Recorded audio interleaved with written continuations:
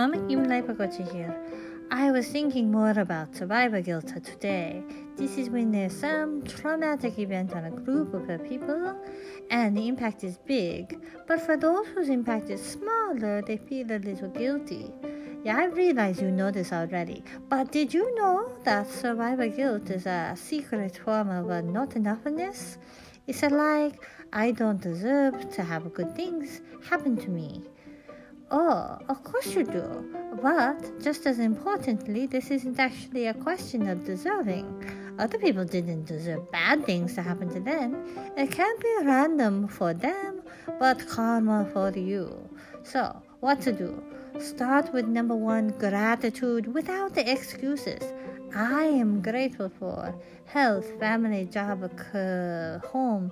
No caveats or comparison are necessary, like having more than other people have.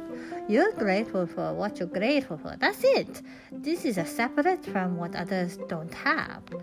Guilt is about operating outside of your beliefs about community values. So, what can you do to make something right there? If there's a nothing, then maybe you're more impact than you thought. You think about it, okay? See you. Bye.